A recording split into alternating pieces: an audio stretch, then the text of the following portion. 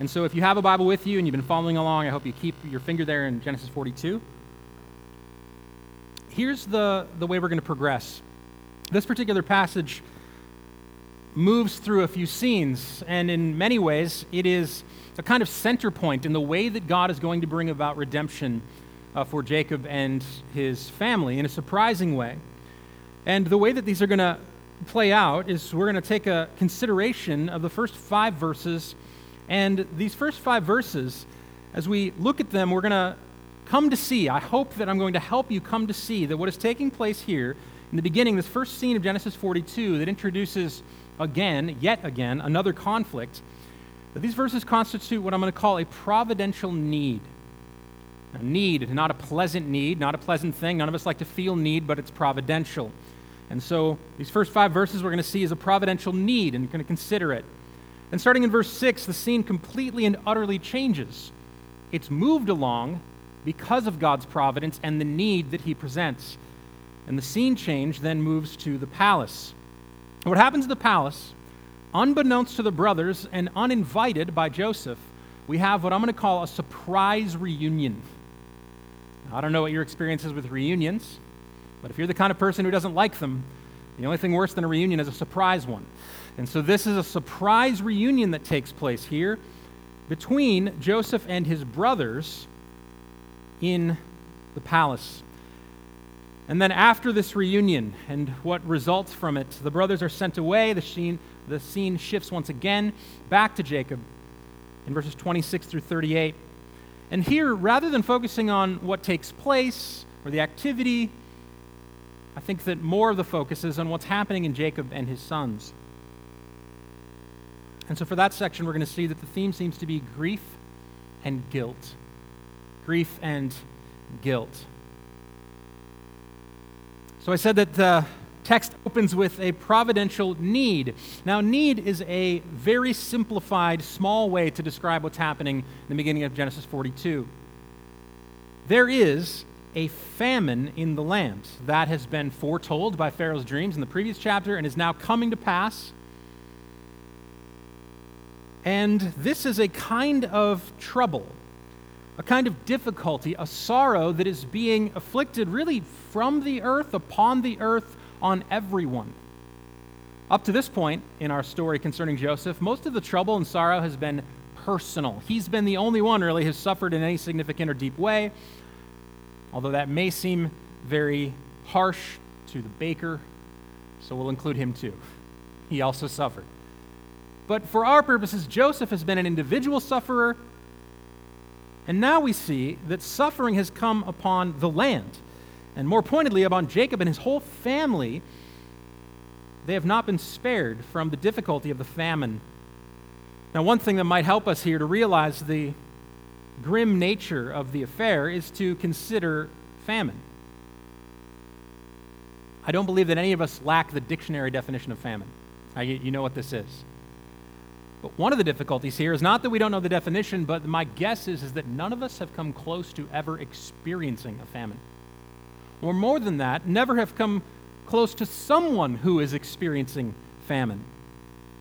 Now, I know that in America today and right now, there are people who hunger, and that is a very real thing, and we should long and work toward these things being done away with. But when we say famine, it is on such a large scale and so widespread that it is difficult to fathom. And throughout history, when you couldn't just be, disturbed that your favorite brand of orange juice was not found at Whole Foods, a famine was something to fear. If you go through the list, there's nearly every civilization throughout history has felt the difficulty and experienced the death that comes with not having enough food. We simply do not understand this. In fact, I was trying to think back of any time, what have been the moments where I really felt uncomfortable because of food. What's amazing is in our day and age, we have become what we consider to be so self-sufficient that really our main concern regarding food is that we eat too much. I had to think of one time when there was a moment of disturbance in my world of food. I was 12 years old in Orlando, Florida. We took a very unexpected and surprising, when I'm looking back, trip to Disney World for my brother's 14th birthday. So I tagged along. In the rental car, we're driving through a place that seemed completely other to me, big city and all that was going on. And we went to the place that you go to when you finally get out into a place of culture and excitement. And those of you who know Orlando know that's already tongue-in-cheek. But what I'm telling you is that we went to Taco Bell. Because we love Taco Bell. And really, I'm trying to think back in my life, when have moments that I thought about food, and here's what happened. I was very confident in my order. I knew exactly what I got when I went to this place. I would get these little potatoes and cheese thing that had tots in them with nacho cheese everywhere, and then I would put all the hot sauce in them and mix them up, and I would eat 3 of these, and that was my whole lunch, because that's what middle schoolers do. So I marched up there, and I'm in a new place, I'm excited, and I order my order, and they looked at me with disdain and said, "There is no such thing, you cannot have that." And I thought through in that moment, I just thought through, well, what am I going to do? I don't know what to order, plus they're wrong because this is a restaurant I go to all the time. But I could not get what I wanted, and I remember in that moment feeling so out of place, and I ordered tacos haphazardly, and also because I was in middle school, I hated lettuce. And it was a moment when I remember just feeling like I'm starved and I'm in a different place. And here's what's amazing about talking about famines. We live in such a food-filled world that for me to describe the difficulty of a famine, I have to tell you stupid, petty stories about Taco Bell when I was 12. But for them, and in this day and age, a famine was life and death, mostly death. This isn't too far removed from us. Read about the scope of famines at different points. In 1770, there was a famine that afflicted the Bengali people, and it is estimated that some 10 million people died because there was not enough food. This is just a few hundred years ago. Imagine 10 million people dying because they cannot produce food. They go to the land, they look for provision, it says no. Perhaps maybe one of the only famines in known history that is larger than that one, surprisingly happened around 1960. Now, for a mix of social and political factors as well as major droughts and the land not producing, the Great China Famine killed upwards and beyond, likely much more than 15 million people 60 years ago. Imagine the plight of mothers and fathers, of sons and daughters and brothers and sisters and friends frantically looking around saying, "Does anyone have bread?" And Jacob, who is reintroduced at the beginning of Genesis 42, he's been a background figure. The last we heard of him is he said at the end of Genesis 37, basically, "I'm so sad that Joseph is dead, I'm just going to sit here in sorrow while my days pass." And now in Genesis 42, Jacob is coming to the forefront again, dealing with and wondering, how am I going to solve this massive problem that threatens the life of my family? My family that is a part of the covenant of God. My family that is supposed to have ancestry more numerous than the sand on the shore. And he's a little cranky. It's said that grief is very, very closely tied to anger. That oftentimes it is sadness of soul that leads to harshness and crankiness of life. And I think we see that here in verse 1 of Genesis 42. Jacob has now and still is maintaining a patriarchal figure. He is the head of the house, and he's worried that everyone will die. Meanwhile, he's grieving the loss of Joseph and looks around at the rest of his kids, and their dysfunction comes straight to the forefront.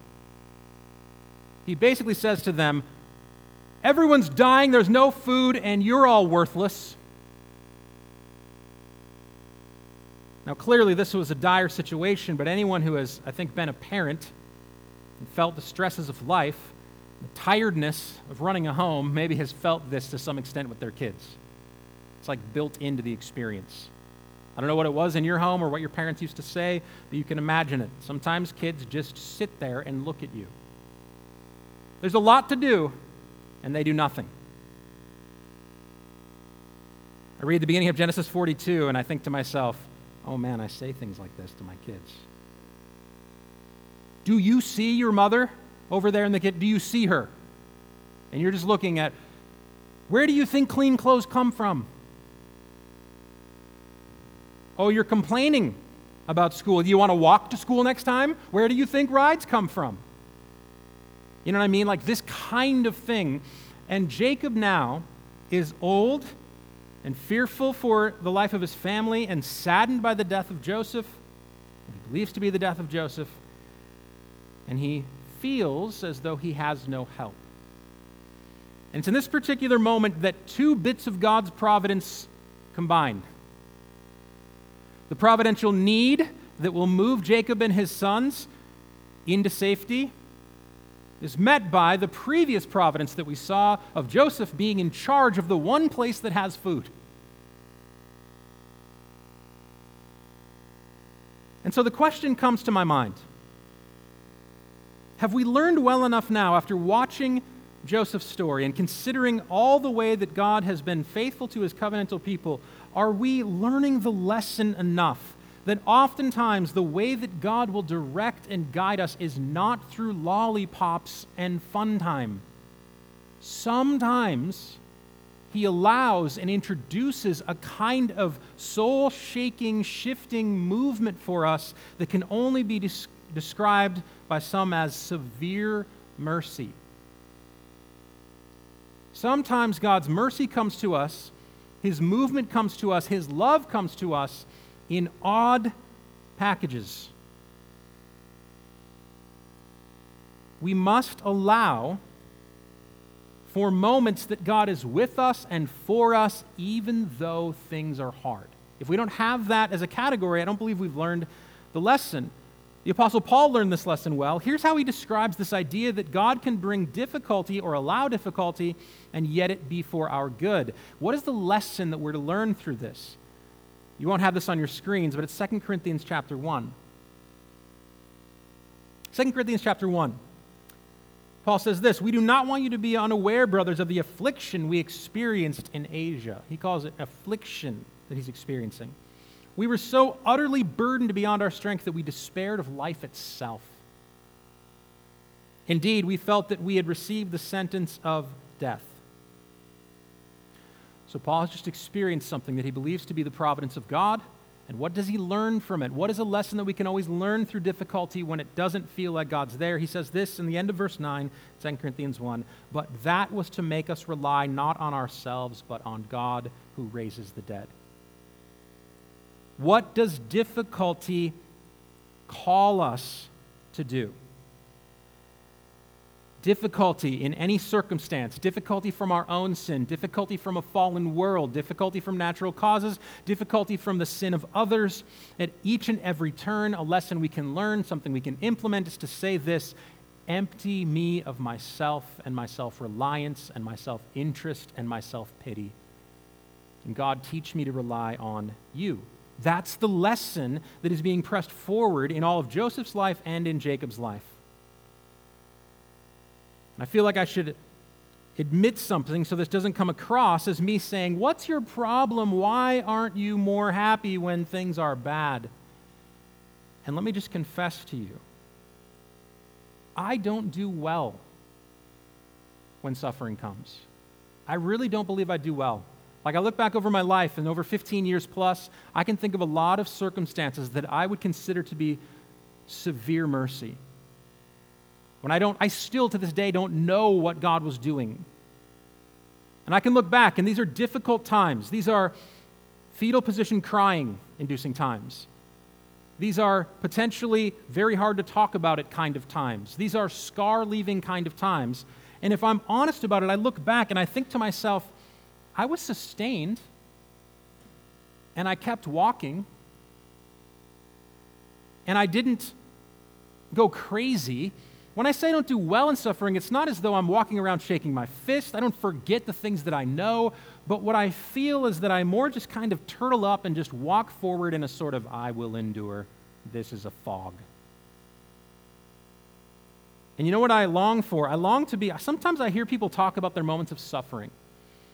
And they say, I experienced a sweetness of soul that I never knew before. I had a prayer life that was more rejoicing than I'd ever imagined. Have you heard people talk like this through suffering? I sometimes envy them.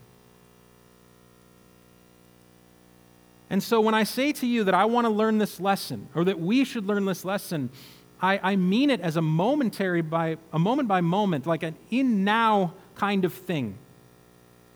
So here's a few. If you wanted like a sort of path, a thing that I think to myself, how do we get through hard times? How do we admit that they're hard, not lose sight of who God is, and keep walking?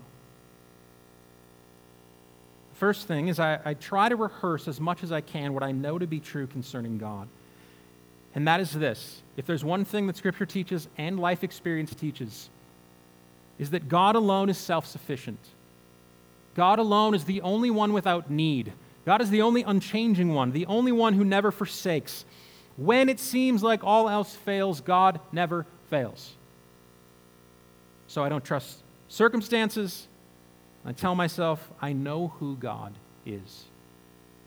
Second, I try to let suffering and what I'm trying to do, what I want to do, is to let it remind me of who I am. The Apostle Paul said, here's what you should do when trials and difficulty come. When you feel so burdened, it's as though you were sentenced to death. Rely on God. Well, in order to do that, you need to empty reliance on self. So I'm trying to tell myself things like this. Lance, you're not strong. Of course you're going to feel weak. Lance, you weren't promised perfect health. Of course you'll fall apart. You're at best a tent. That's what the Bible says. These kind of things break a pride in me that says maybe something like this. Sure, for normal people, that's the experience. But pride in a human soul sometimes has a very subtle way to say, I will be the exception. And so I think I get paralyzed sometimes in suffering because what I wish to be true is that I would be the exception. You know, normal people get sick. Normal people get sad. Normal people are moved by the sin of others. It's normal people who feel weak, but not me. And I think that when difficulty comes, I'm trying to learn the lessons, not only, which I think I do a good job of remembering and holding, this is I know who God is, I'm going to keep walking and He's there.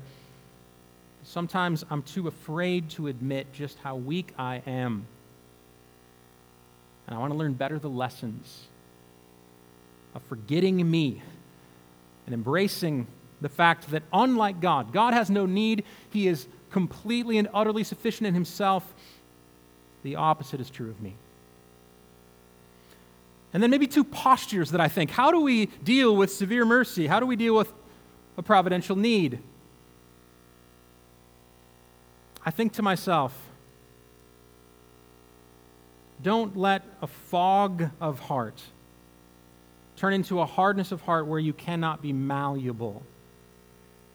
And so I pray that there are spots of my soul that I am longing for and allowing God to move and to change me when necessary. I also try to have what I would just call an ability to see, a watchful eye.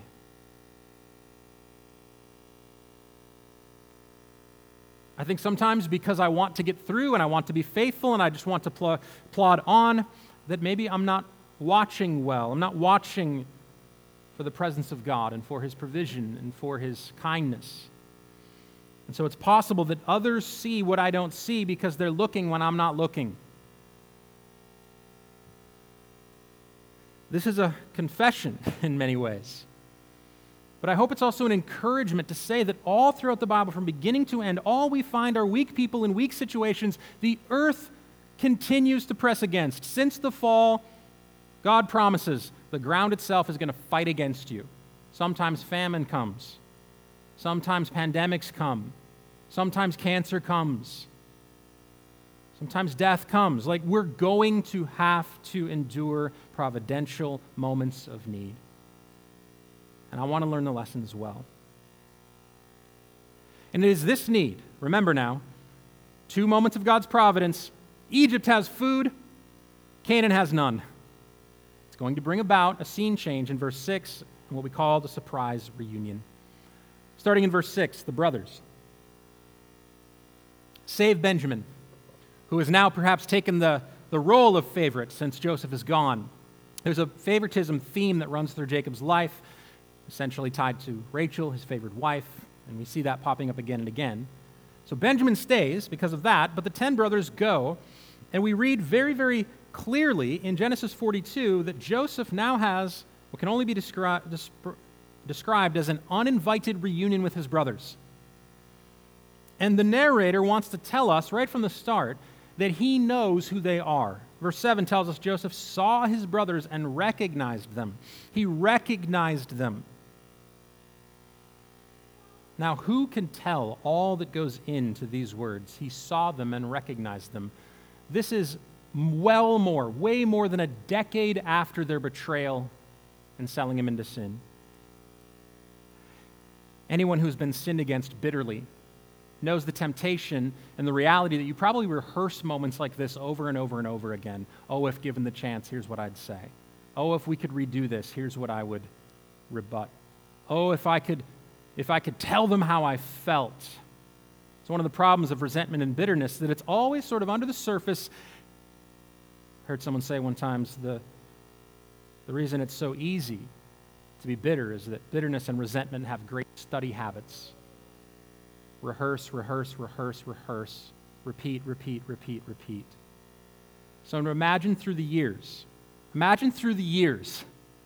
Joseph now presented. He's not asking for this. Providentially, the reunion comes to him in the same way that the need came to his brothers, and they stand in front. The brothers don't know who he is, but he knows. The rest of this passage is a question mark for us because we know that Joseph knows. And because the brothers don't know, the things that come to mind is, will vindictiveness win out? Will Joseph make them pay?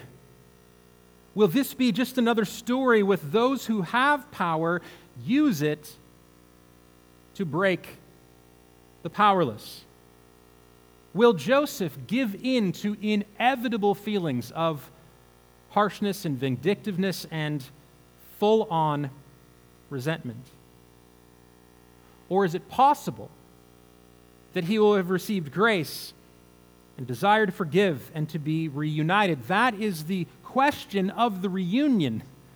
In the midst of all of this dysfunction, how will Joseph act? Now, one of the first things to note here is that sometimes when we've been sinned against, and sometimes when we've been pushing feeling down, and sometimes when we have real scars, they come back to us in moments when we're not expecting. Joseph is met with. He remembers them and remembers the dream that he had. And I want you to think about the fact that he was not prepared for this. He was not expecting this. In fact, at the end of 41, you remember what he called his son? He called his son, I forgot my troubles. It seems as though Joseph has created a life where he can forget, he can push back, he can say, all of that sadness and harshness is way back there, and now in a moment, unexpectedly, he turns and sees the brothers, and it all comes rushing back. He tried to escape, but the pains have resurfaced. Now, this may be odd to you, and I'm going to risk losing some esteem, perhaps, in your sight. When I think about a moment like this, I think about what he must have felt, and it bears out. There's times when he overhears his brothers speaking of their guilt, and he has to remove himself and weep. I thought of a Celine Dion song.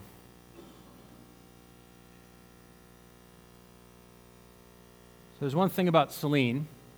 First thing to know is that my wife loved her when we got married. That was like the person that she loved. And so in the 18 years of our marriage, there's many things that we've done together that have been super, super enjoyable, and sometimes you go to concerts. And so I confessed to you this morning that I've seen Celine in concert not once but twice. Twice. And that's okay, because there are some concerts that I've gone to with Sarah that I could have completely left. Here's looking at you, Shania Twain. But there are other concerts that I've gone to where, here's the thing, I love and enjoy excellence. World class of something is a wonder to me. Are you a world class cross-stitcher? I'll come watch. Like, I'm excited about this. And there is something that can be said for Celine. She sings with power and emotion. And so I thought about this song, and maybe cheesy to you, but Joseph, in a second, he thinks he's forgotten. It's all in the past, and he made himself so strong again somehow. You know the song I'm going for? And then she has this line where she just sings like, and it's all coming back to me now, okay? So we're just over it, and you guys think less of me now, and we're okay, everybody's there. But I really do think Joseph has to remove himself. He goes into another room, and he's just feeling everything. He named his son, I forgot, I'm over it, it's gone. It's not gone. They're standing in the palace. And I think that song, because, I mean, this is like a powerful thing. Like, she just belts it out like it's coming from soul. He forgot. He made himself a spot. He thinks everything's fine. The brothers walk in. It's all coming to now. You know what I mean? This is what is happening. He's not asking for it. It's a surprise. And it's in this moment that his belief in forgiveness, his belief that he has gotten stronger, his belief that God is with him, his fear of God that he mentions to his brothers are all going to be tested. It is oftentimes in moments of difficulty, especially when we're surprised and we can't be polished and prepared for it, that our true selves are revealed. And so we watch, and we think, what's going to happen here? And he kind of leaves us hanging, just like he does with his brothers. He speaks harshly to them and treats them as strangers. But I think ultimately, even in his harshness, he is pressing at one question, one thing that is being pressed in this text. Have the brothers admitted their guilt and their dishonesty? He accuses them of being spies, and how do they respond? In one of the most ironic, crazy things they could say, we're honest men. How many times does Joseph have to endure them saying, one of our brothers is no more? Every single time they say it, the lies piling up. Are they honest men? Have they been honest about their sin? Have they realized the harm that they afflicted on their brother? That's the question. After all these years, are they honest? The word honest shows up 5 times in this text. They say it of themselves. Doth protesteth too much.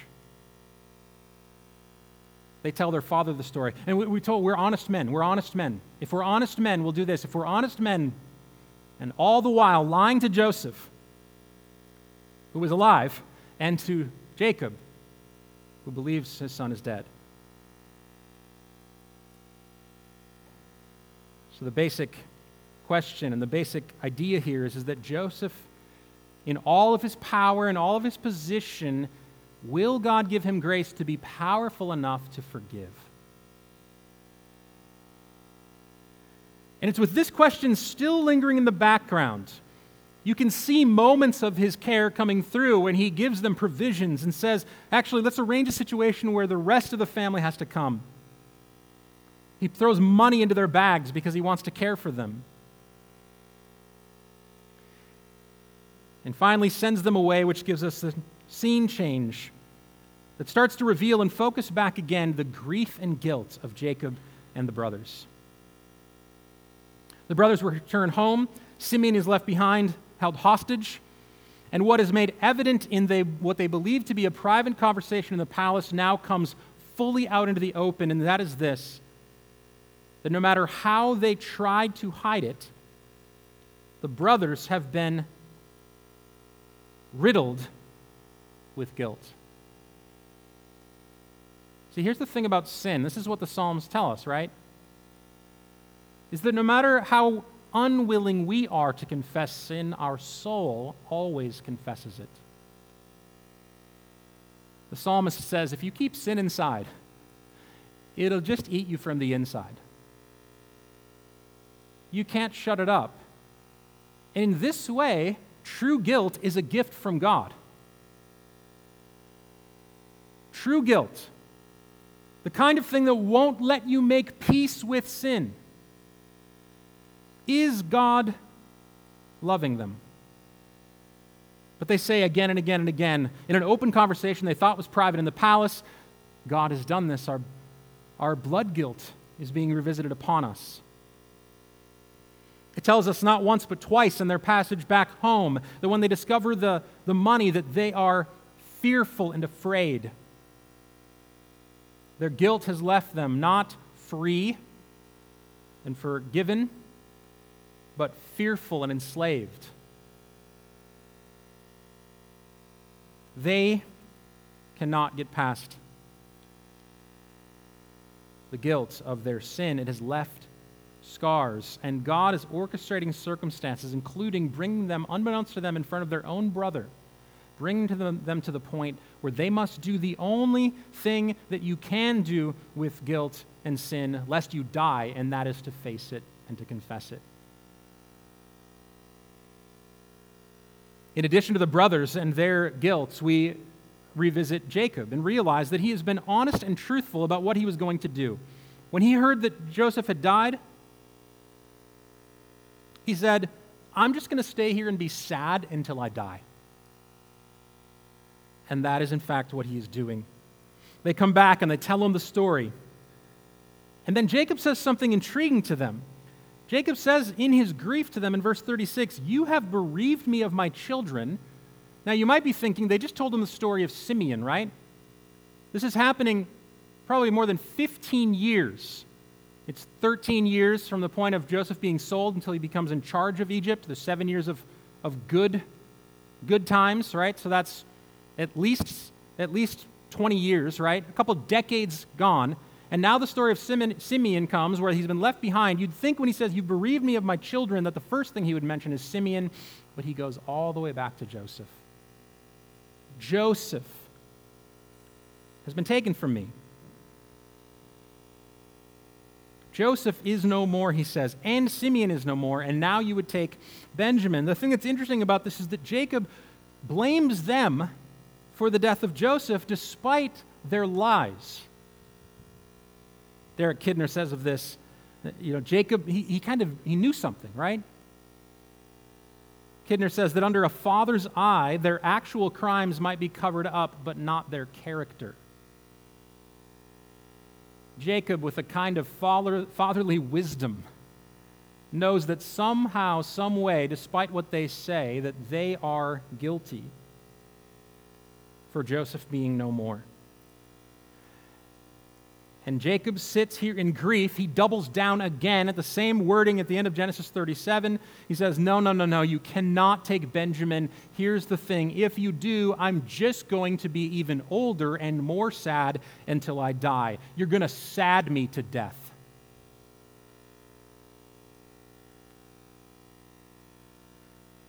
And the chapter ends here with outstanding questions of, is the famine going to be resolved? And is Joseph going to be able to forgive? And are the brothers ever going to get over the guilt of their sin? And is Jacob ever going to get past the real grief of loss? I think the reason we love this story is because ultimately we realize and maybe even identify with these characters when we feel these kind of things. And all of us, because we've read ahead, we know that the answer is ultimately yes. The redemption of God means that one day this world will be remade completely. No more famines, no more hurricanes, no more pandemics. And we long for that day. It means yes, for all of our deepest hurts and pains when others have sinned against us. All the times that you wish you could be free, wish you could be better at forgiving, but still feel the pains.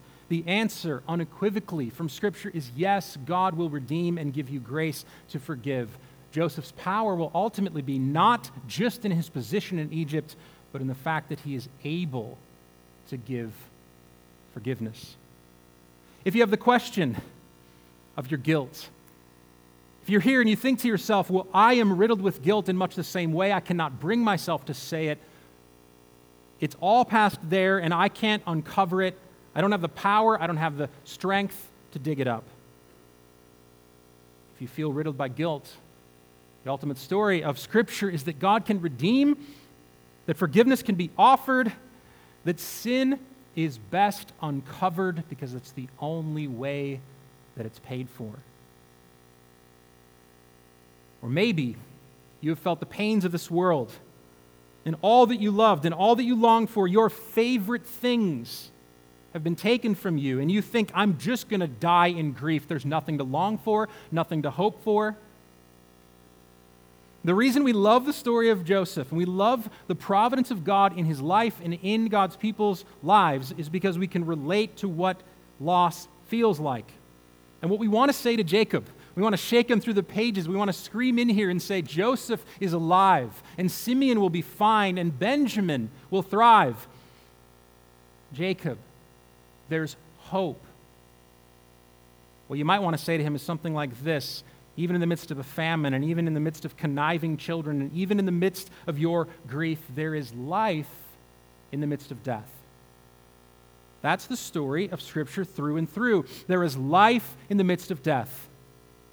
His first command to his sons, please go to Egypt and see if we could possibly live and not die. And I think in the middle of all of these questions, and what we experience and what we feel, in the middle of guilt and sadness and all this, the real question is there life and not death? Is it possible to think that? Can we hope for that? And I love the story of Joseph because again and again, despite every bit of evidence to the contrary, we exclaim, yes. God is working. He's not forsaking. God is willing. He's not harsh. And ultimately, God brings life. Let's pray.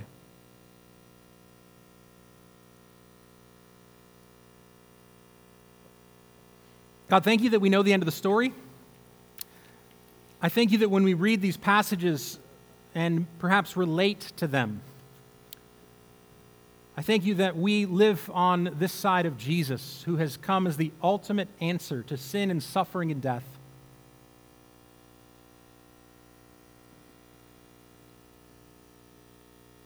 Father, I want to learn the lessons of Scripture. I don't want to be surprised when trials come or live in a fog of listlessness just to try to get through. God, we long for your sweetness, for your presence, for your power in our lives. And so I ask, God, help us to walk through difficulty. I pray, too, that you'd help us to forgive. For those of us who have felt, even this morning, are rehearsing again and feeling the bitterness in our hearts, God, help us to forgive. I pray that you'd help us to confess as well for those sins that fester. God, bring us the sweetness of confessing and living honestly before you. We ask this in Jesus' name. Amen.